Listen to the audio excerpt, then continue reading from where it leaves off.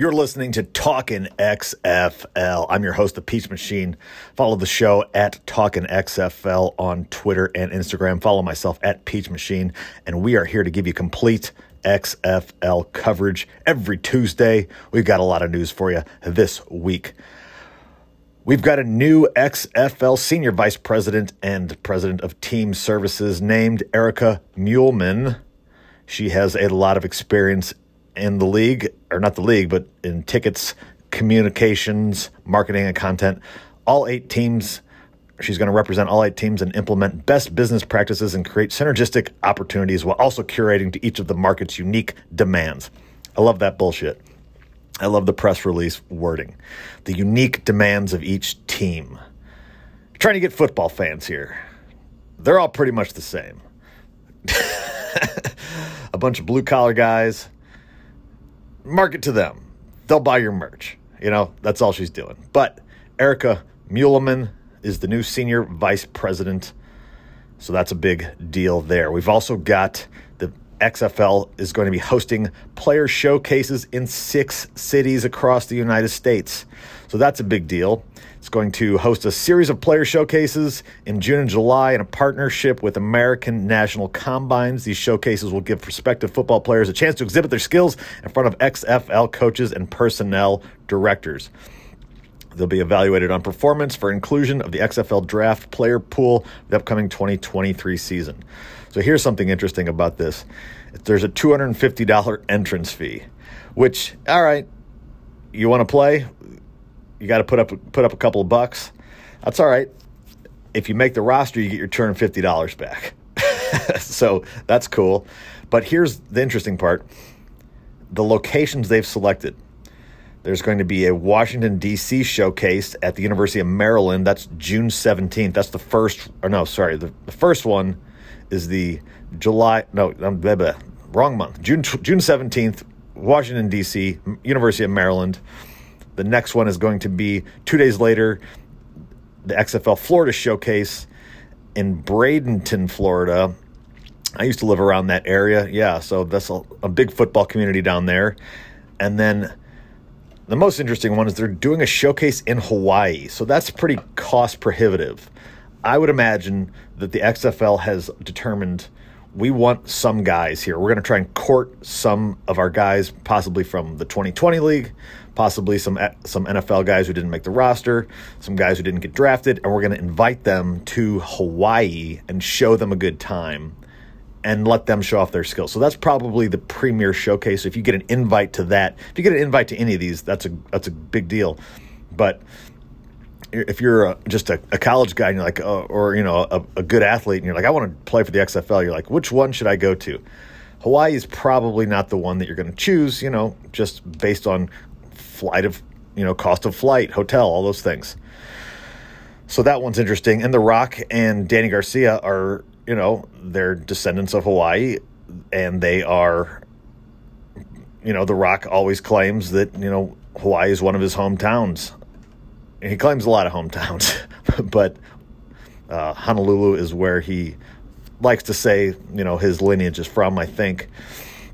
The next one is July 16th in Jackson State, in Jackson, Mississippi, Midwest, for all you people in the Midwest, and then Arizona on the West Coast, Arizona State University in Tempe, that is July 22nd, and then the XFL Texas Showcase in Arlington, Texas. So that one is July 24th, and that one is a little bit interesting because that is where the hub city is rumored to be and where they're going to be doing all of their, it's their hub city for all of their business operations. So we're talking about the hub city a couple of shows back where they're going to play all their games out of a couple of locations. But that's actually not the case anymore. What they're thinking about doing is they're going to do all their practices and training in Arlington, but then each of the teams will fly out to their 8 cities. And we've got some rumored cities, which is huge. We've got 8 rumored cities. And while they're not confirmed, this is what we got. Dallas, Houston, San Antonio. Those are the 3 we thought for sure based around the Arlington area. Then we have Seattle. Seattle was a big market in the XFL too. Then we've got a new team, the Las Vegas whatevers. Las Vegas is rumored to have a team. And then we didn't think there would be an East Coast team, but D.C., the name District of Columbia, has slipped out of some people's mouths. So there's going to be an East Coast presence. And then, of course, St. Louis, home of the Battlehawks, baby.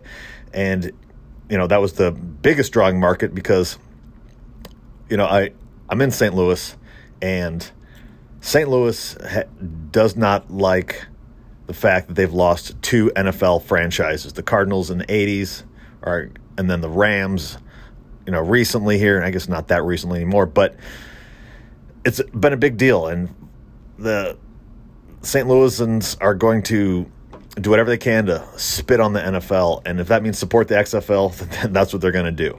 Now, I'm assuming their tune would change if an NFL team did want to come here, but St. Louis put up a lot of money to build the training facilities in Earth City, and then they just left.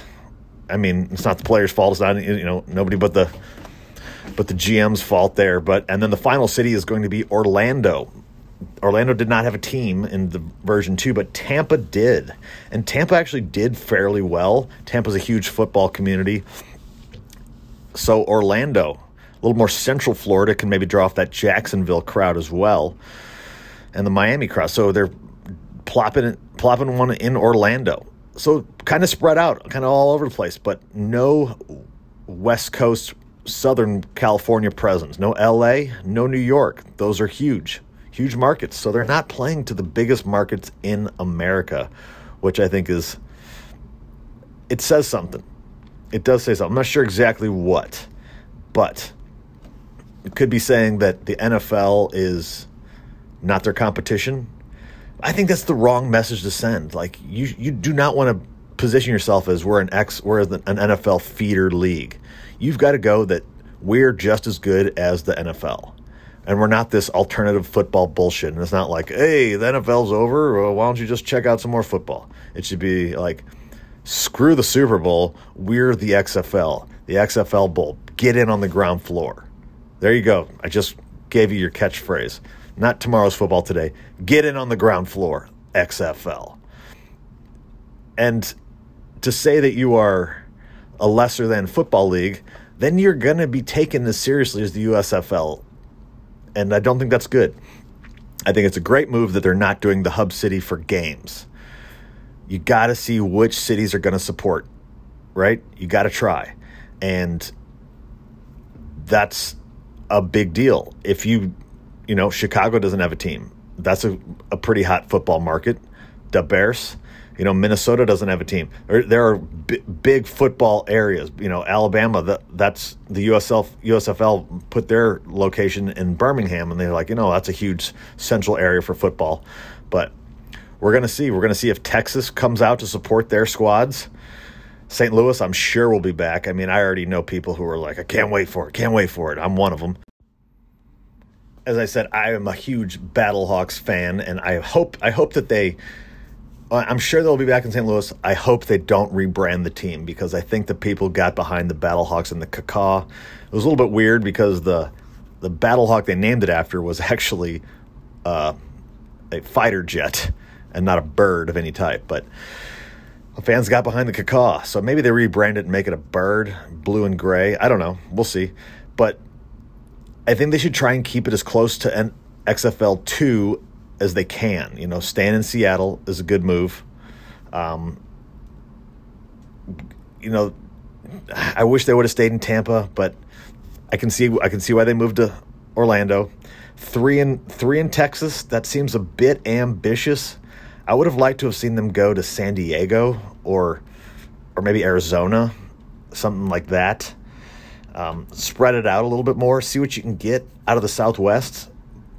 I understand not wanting to go into LA and just deal with, or New York, and deal with just like fickle fans who demand the best and will only support the best. The Mets have the best. Mets and the Yankees have the best record in baseball. No one's going to games. Maybe that's the fault of baseball, but anyway. The other news is that they're about to announce the GMs and some of the coaching staff. So they've already announced the head coaches, which seems kind of weird to not announce the GMs first. But believe me, The Rock and Danny Garcia, they have a plan. And they are strategically releasing this information. And I said it last week. We're saying, oh, we don't know the teams, we don't know the cities, we don't know the blah, blah, blah. Oh, no, they know them. They definitely know them. They're not official because they haven't released them, because they're releasing this information. They're building some heat. They're building some drama. That's The Rock, baby. He knows how to create entertainment and create a vibe, right? He's not going to give it to you all at once.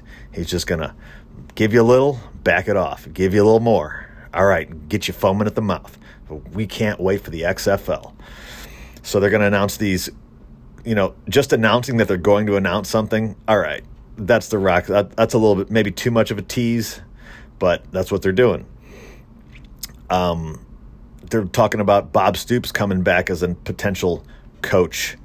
I don't know if Bob Stoops would be willing to be anything less than a head coach. Who knows? Hal Mumm could be coming back. He was in the TSL Spring League.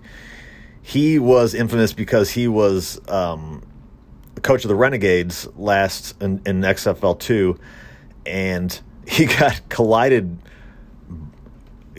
A sideline collision, broke his leg during the game. And this is an old guy. Broke his leg, and he said, you know what, fuck this, I'm staying on. He coached 2.5 quarters with a broken leg. That's tough. That's awesome. Who else are we looking at here? Wade Phillips, potential coaching staff. Could be a choice for an offensive coordinator. He was the former Houston Roughnecks assistant to Austin James Smith. And, there's